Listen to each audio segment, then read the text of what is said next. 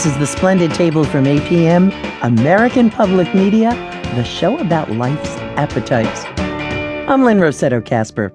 The Splendid Table is supported by Muir Glen, offering fire-roasted organic canned tomatoes grilled over an open flame to bring out their natural sweetness. Available nationally at natural, specialty, and conventional grocers.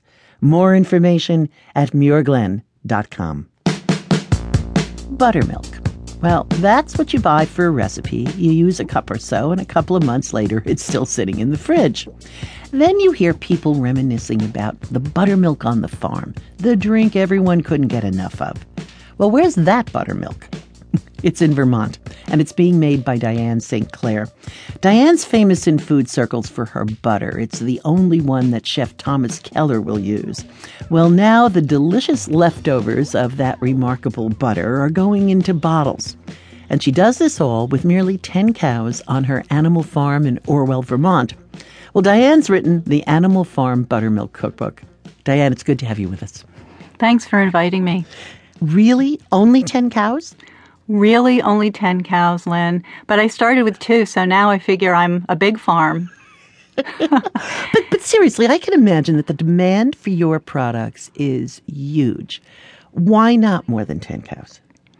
Well, I got into farming because I love cows, and I wanted to be a farmer and a butter maker. And I think that if I got much larger, I would have to give one of those things up. The thing that usually goes is the milking, which I do at either end of the day, and I'm in my creamery during the day. But milking is an essential part of what I do because it's the time I get to check in with the cows, see how they're feeling, see what they're up to, give them a scratch. It's what I love, and I wouldn't want to do my job without it. So if I get too big, I can't do that. Yeah, you said something at one point I read that if you get to the point where you forget their names, it's too many cows. Exactly. I have to be able to just reel off their names. And, I think maybe after 10 or 11, I have to say 11 because I have one coming up, I won't be able to do that anymore. I'm getting older. Well, yeah, but as long as the cows don't know about it, it's great. Exactly. So how is your buttermilk different from the buttermilk that we get in the supermarket?